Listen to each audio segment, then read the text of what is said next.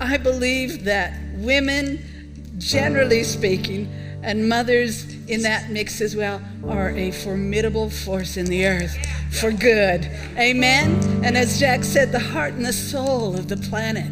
God has put innately something in the beautiful creation when he made women that nurtures, protects, loves, encourages, affirms, grows, and I could go on and on and on again. And when women gather and when women do what they do best, amazing things happen in the planet.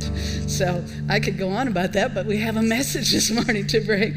We're here to celebrate motherhood. We're here to celebrate grandmothers and great-grandmothers, and we're here to celebrate those that serve as mothers as well.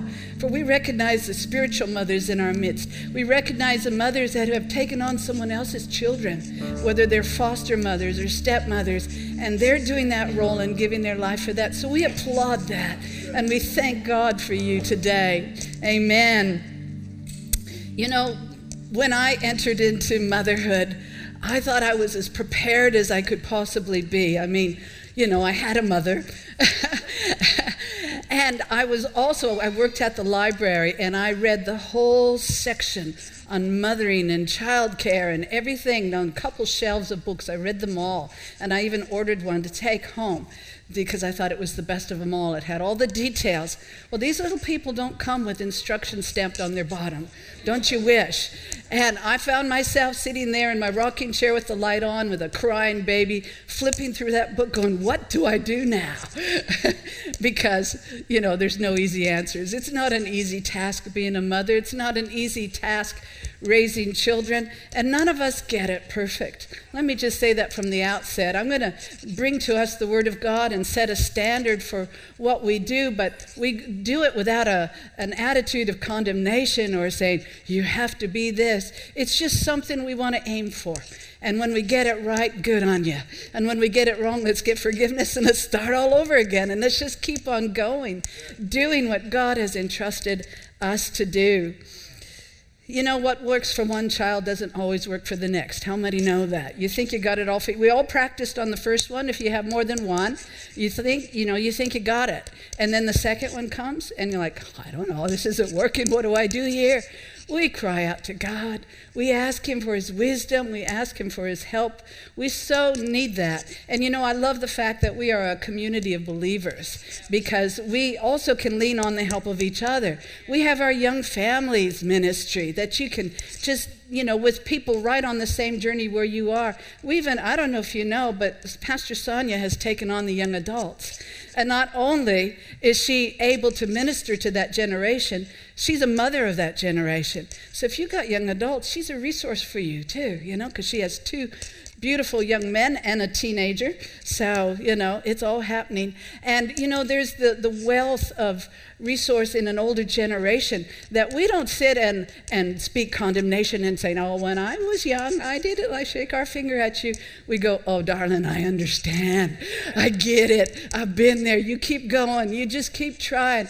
And, you know, sometimes we can ask those questions, what did you do? And you can hear some wisdom and maybe it helps you, whatever. We're here to encourage you today and to cheer you on in what you're doing. Let's pray together as we begin to look at God's Word. Father in heaven, I just thank you so much that your word just tells us how to live, shows us what to do, encourages us, corrects us, keeps us in the path. And Lord, I pray that we humble ourselves before your word today, that our hearts would be open to everything that you say to us. Lord, I just pray that each person who hears today would be able to take those things on board that you speak into their lives directly, and that, Father, you would let the seed of your word bear good fruit in their lives.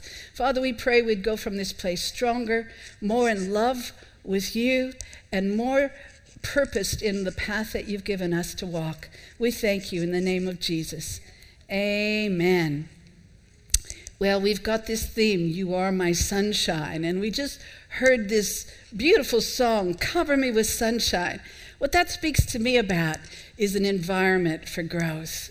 An environment for growth. You know, when we have winter, we're in autumn, we're going into winter, and the plants are all starting to settle down. The leaves are coming off the tree, and they're going on for a bit of a sleep.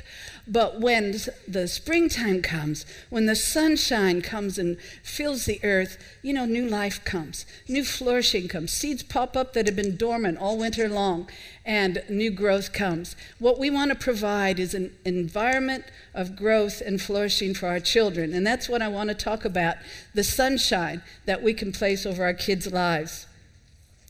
We all desire the best for our kids, and we wish every day was filled with sunshine, don't we? Every path that they walked would be perfect, no stones to trip them up, no dangers in the way. We all wish for that, and we all want for that. We wish that we could protect and cover our children all the days of their lives. That's our heart, but that's not life. And we live on planet Earth, and so we can protect them as much as possible.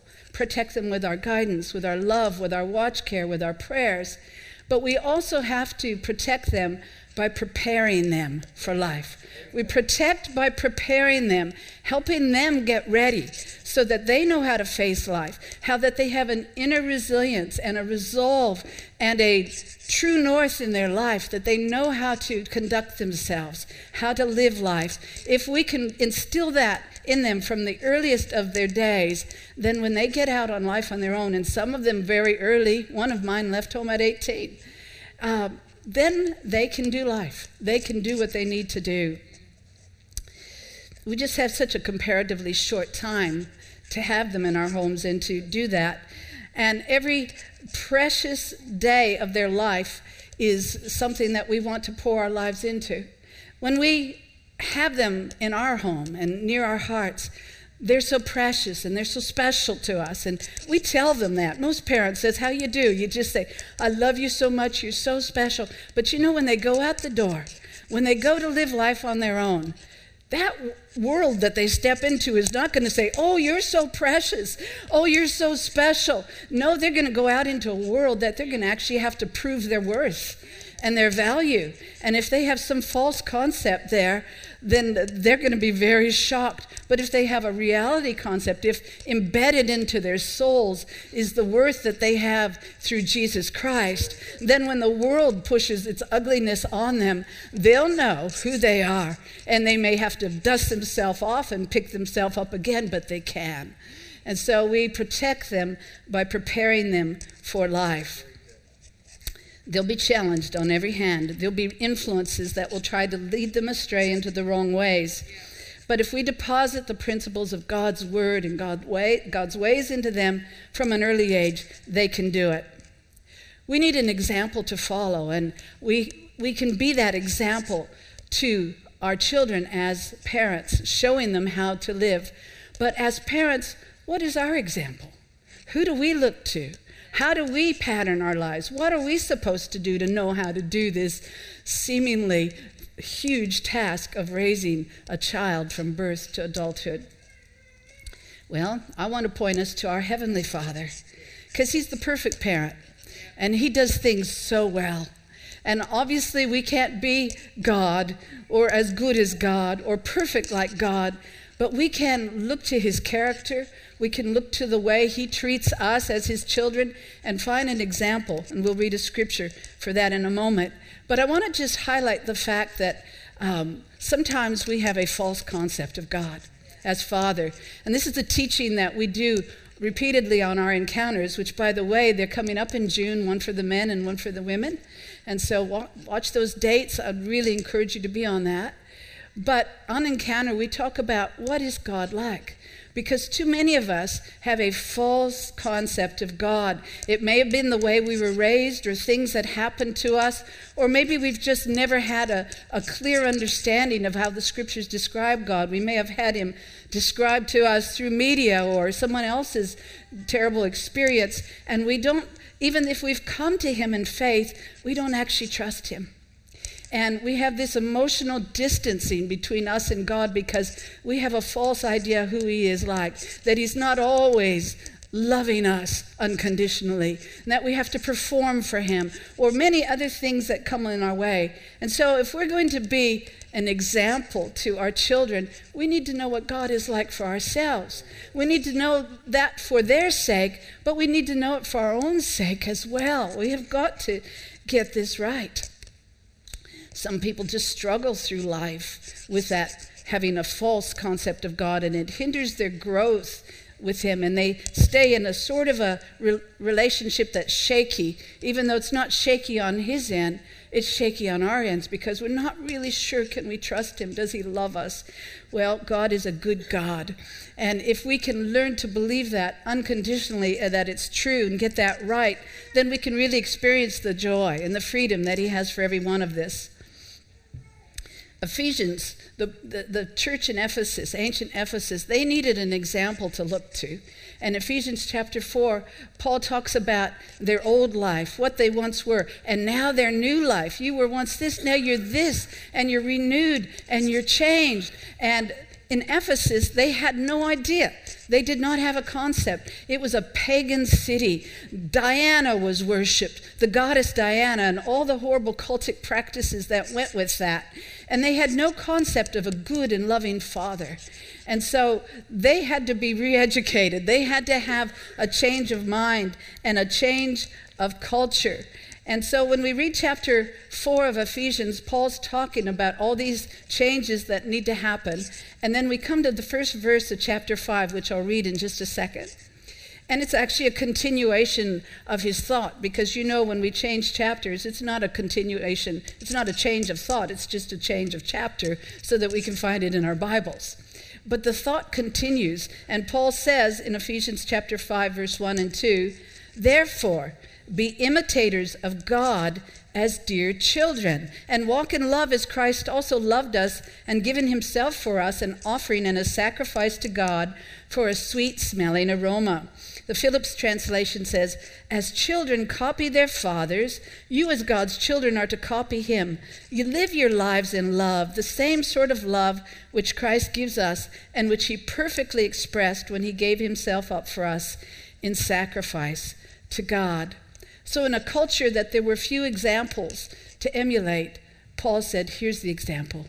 It's God himself. It's God the Father. And he says to imitate him, to act like him, do like he does, be like he is. He is your example. So we're not perfect, but God is perfect. And we can look to him and say, I want to be like you. I want to do like you. I want to love like you, Father. Fill my heart with your love. Fill my heart with your wisdom. Fill my heart with your ways. You know, children love to imitate their parents. Have you ever watched Simon and his son Elliot here on this platform? Have you ever seen that? The curly hair, holds the guitar like his dad, stomps his little foot like his dad. Like, it's just like perfect imitation. And you know, that's how we're supposed to be to our Heavenly Father. We're supposed to look at him and go, I want to be like you. I want to do like you. Help me to be a parent like you parent me, God. And when I fail, I can look back up to my example and go, okay, I'm going to try this again. We can continue to change. We can continue to grow and continue to imitate him in every way. And if you have experienced the love and grace of God for yourself, then you know the environment that you can flourish in. So this is the environment we want to bring to our children. So I want to talk to you about the environment to flourish in, the sunshine that we can put over our children's lives.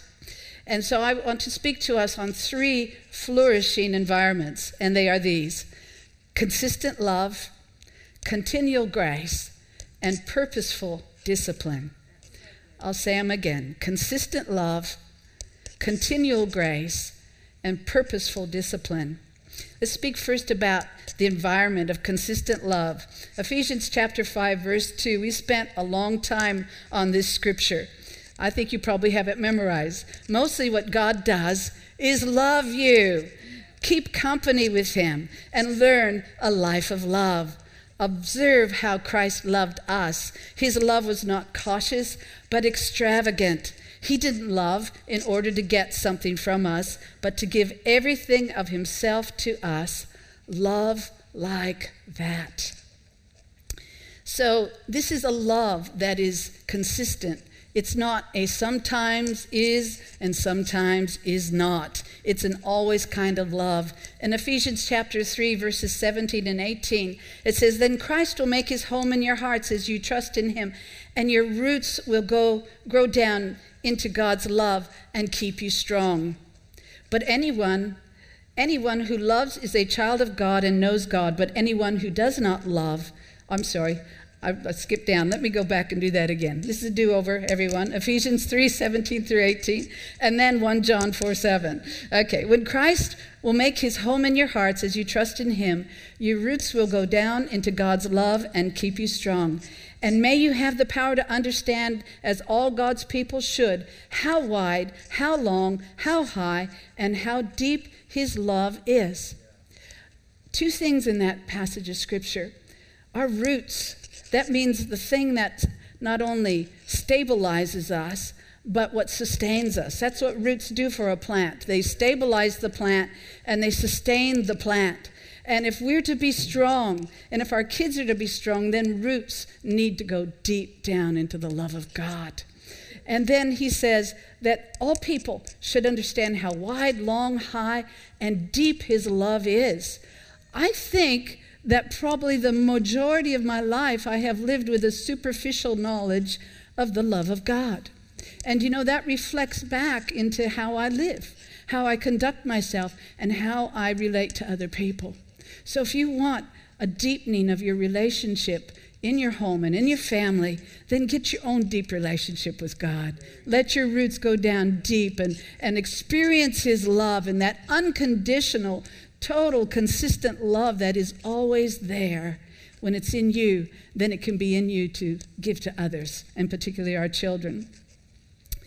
And then 1 John 4, 7, which I started to read. "Dear friends, let us continue to love one another, for love comes from God. Anyone who loves is a child of God and knows God, but anyone who does not love does not know God, for God is love."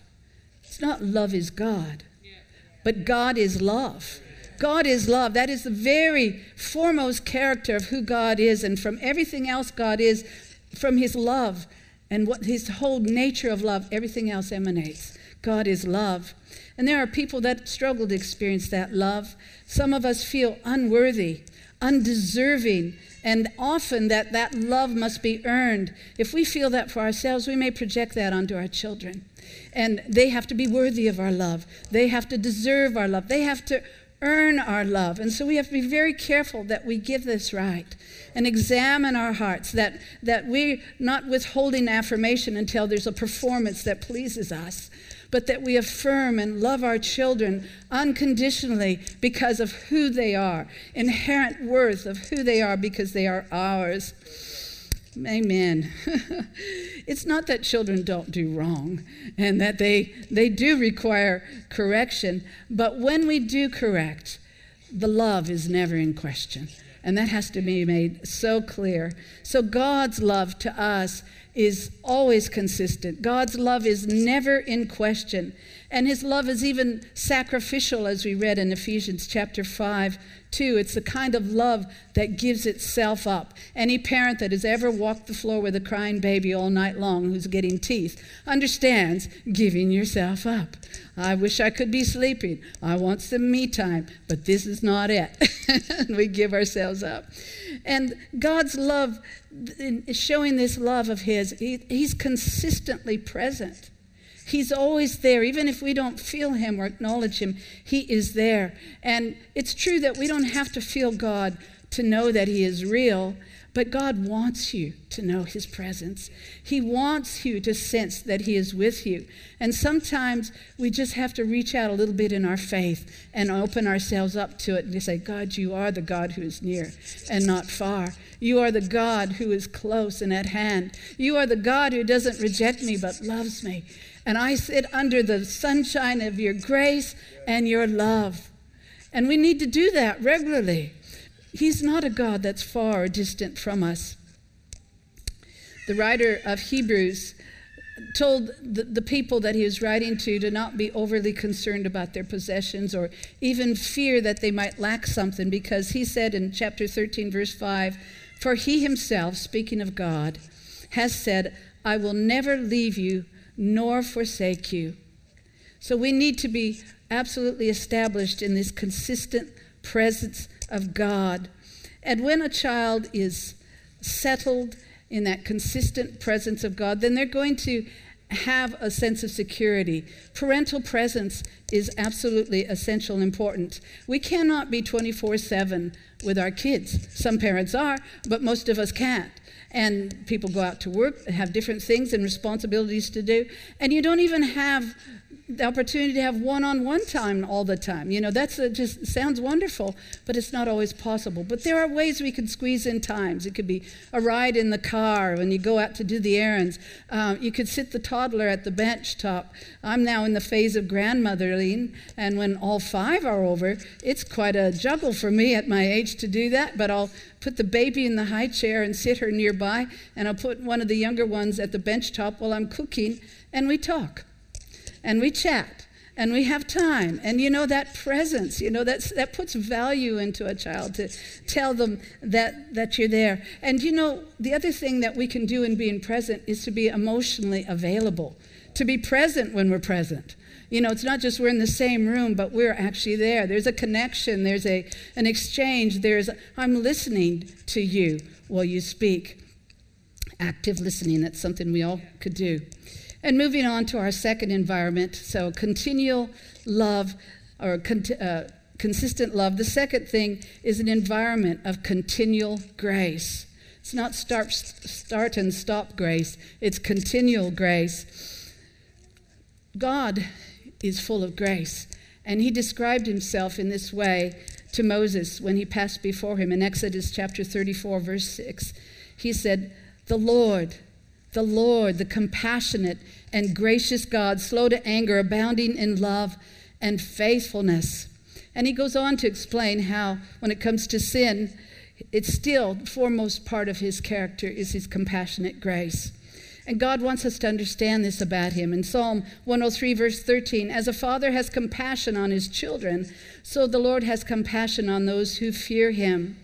God's grace and his graciousness is always something that we can count on. It's the truth that we live these lives on. If we did, we would be full of fear constantly, that we're misstepping and we're missing it. And we've all sinned and fallen short of the glory of God. But on the other hand of that is God's grace. And we live in that, and it's something that we count on. We can be like the prodigal son, knowing in our heart that we have blown it big time, but we can go to the Father, and we know he will receive us. And that's how we're supposed to live our lives. And our children need to respect us, but they need not fear us in that way. If they fear us in a way like that, they could be forced to keep secrets and things that they are ashamed of that they probably should be telling us about, and that we can pray through and talk through. I can give an example without giving any names because I have 3 children and they're all raised, but one of them, when they were a teenager, had done something that was really out of bounds and had against everything we had taught. And we had been away, and then when we came home, they could not wait to confess. They had to unburden themselves of this thing and say, Mom and Dad, I am so sorry. This is what I did. Will you please forgive me? And do you know what? They could do that because they knew we would. And that they did that, and that became the turning point of their life and in their walk towards the Lord and a full commitment to Jesus Christ. So be available, be approachable, be respected, but don't be feared. Make a place of grace. Make space for grace in your family so that your children know they can always come to you and they will find those arms open wide. They may share things that are hard to hear. They may disagree with you sometimes, but if they know they can talk to you and they'll be listened to, you have an opportunity for discourse. There are some cultures, and I don't make any judgment here, but some cultures that actually use shame as a way of deterring behavior. And if you just keep shame, then you keep separation. And that's the thing that God's broken down in our lives, that wall of shame and guilt. And so why should we use that in our homes? We cannot afford to do that. Children make mistakes, but we need to give them the grace to try again and let it be able to learn from their mistakes. Now, I want to be clear that grace does not equal permissiveness. It doesn't mean that anything goes. Just go ahead and try everything and go out there and then figure it out for yourself. No, grace is not permissiveness. Grace is something that we consistently give, but we also give guidance to. In Proverbs chapter 29:15, this leads me to my last point. It says, to discipline, a child produces wisdom, but a mother is disgraced by an undisciplined child. So we need to apply, part of grace is applying godly discipline when it needs to be given. And so that's one of the best ways to express the love and grace that we have, is to administer purposeful discipline. So we provide, this last point, an environment of purposeful discipline. And discipline is a good thing. That's not a bad word. And it's expressed throughout all the Bible. In fact, we call ourselves disciples, disciplined ones of the Lord Jesus Christ. And so our goal from the time our children are born is for them to learn to take responsibility for themselves. From the time that they pick up their clothes off the floor and feed themselves and clean their room, and every other step beyond that, it's for them to take responsibility for their lives. This is how we protect them, by preparing them for life. And they possess the inner know-how to do life for themselves. I love the Jewish culture tradition of the bar mitzvah, or for the girls, the bat mitzvah. At the age of 13, that child has now a knowledge of the law of God. Therefore, they are now morally responsible before God and man for themselves. 13. How long do we allow kids these days? And we say, oh, well, whatever, and we just hover and helicopter and all that kind of stuff. But children from the age of 13, at least in Jewish culture, are considered capable of being responsible for themselves. And that requires an inner discipline, doesn't it? And before there can be an inner discipline, there sometimes has to be an external, outer discipline from parents. I know when we say the word discipline, often people think of the word smacking a child, and I'm not here to open that up and talk about that, but I do know that sometimes that can be done in anger, as an angry response, and an angry response is not the same as purposeful discipline. It's just an angry response. It's a venting of your emotions, and you need to sit down and quiet down and pray and get the mind of the Lord and know what is the way I should discipline that child in the moment. Sometimes we have to save them out of a situation. I'm not saying that that's not important, but angry reaction is not purposeful discipline. Proverbs 3:12 says, for the Lord corrects those he loves, just as a father corrects a child in whom he delights. A child that's deeply loved and delighted in is a child that also receives correction from loving parents. God has a plan for each child's life, and as parents, we are the strategic people in their lives to help that plan unfold and direct them into the ways of God. Proverbs 22:6 says, direct your children into the right path, and when they are older, they will not leave it. Ephesians chapter 6 verse 4 says, fathers, do not provoke your children to anger by the way you treat them. Rather, bring them up with the discipline and instruction that comes from the Lord. Now, when we read a scripture about fathers, that includes mothers. But I think it's really pertinent that it's addressing to the fathers, because if a father is present in the home, dads, your responsibility to lead the way is very, very important. And you help mom do her job in doing that.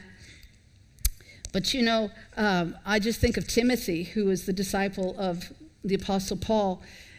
He had a father, and they say his father was Greek. We just don't know how present or absent he was in the home. He certainly wasn't vital in the formation of that young man's life, because Paul gives credit to his mother and his grandmother, the female people in his life. The mother and grandmother were the ones that actually formed him spiritually. So what an important role to bring them up in the admonition of the Lord, the discipline and the nurture of the Lord. Just as I close, and I'll have the team come up to finish with me here. This is a big word, and if you look this up, I'm no big Bible scholar here, but I can read some definitions, and let me read them to you because I think they're really quite interesting. To bring a child up means the whole training and the education of the child, the cultivation of mind and morals, the commands and admonitions of Scripture, It means reproof and punishment were necessary. It means the training and care of their bodies, the correction of their mistakes, and the curbing of passions. Now that's a tall order, isn't it? And that means that we have got to have all the equipping of the Holy Spirit to help us do that.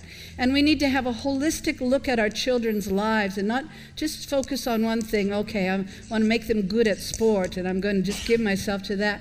But is that their whole life?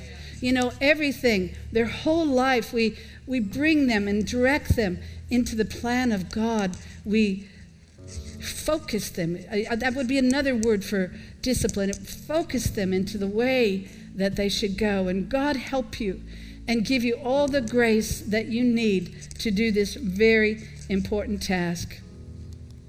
And when I finish today, I want to leave with you a blessing from the Lord for what you do. A blessing that God would make the environment of His love and life-giving spirit over your life. These are the words recorded in the book of Numbers chapter 6. They'll come up on the screen. And I love what precedes this because it says, "The Lord said to Moses to tell Aaron and to tell his sons to bless the people with these words." This is a continual blessing that started way back in the book of Numbers and continues to this day. And I want to speak it over your life. I'm going to ask you to stand up and receive the blessing of the Lord. It's on the screens, but maybe you'll close your eyes. I just want to read it to you. And I pray it will just soak into your heart today, that God would bless you in all that you do. The environment of His love and favor be over you. Are you ready? Here we are. The Lord bless you and keep you. The Lord make His face shine on you and be gracious to you. The Lord turn His face toward you and give you peace. Lord, I bless every person here today, and particularly the mothers on this day. And I ask, Lord, your hand upon them, your wisdom upon them, your grace upon them for what they do. Lord, I pray that you help them in all the trials of their life. I pray when they don't have answers, that God, you will give them answers. I pray you'll speak into their life. I pray you encourage their hearts. I pray for mothers today whose hearts are heavy and burdened for their child or their children. And I pray, Lord God, that you would just ease that burden and you would give grace in this moment. You would give them strength. You would hear their prayers, Lord. You would answer the plea of their heart. And Lord, we just thank you that you have united us by your Spirit, that your grace is upon us as a people. Lord, we thank you that we have your word to guide us and help us. And now we just thank you for all these things in the name of Jesus. Amen. Amen. Thank you.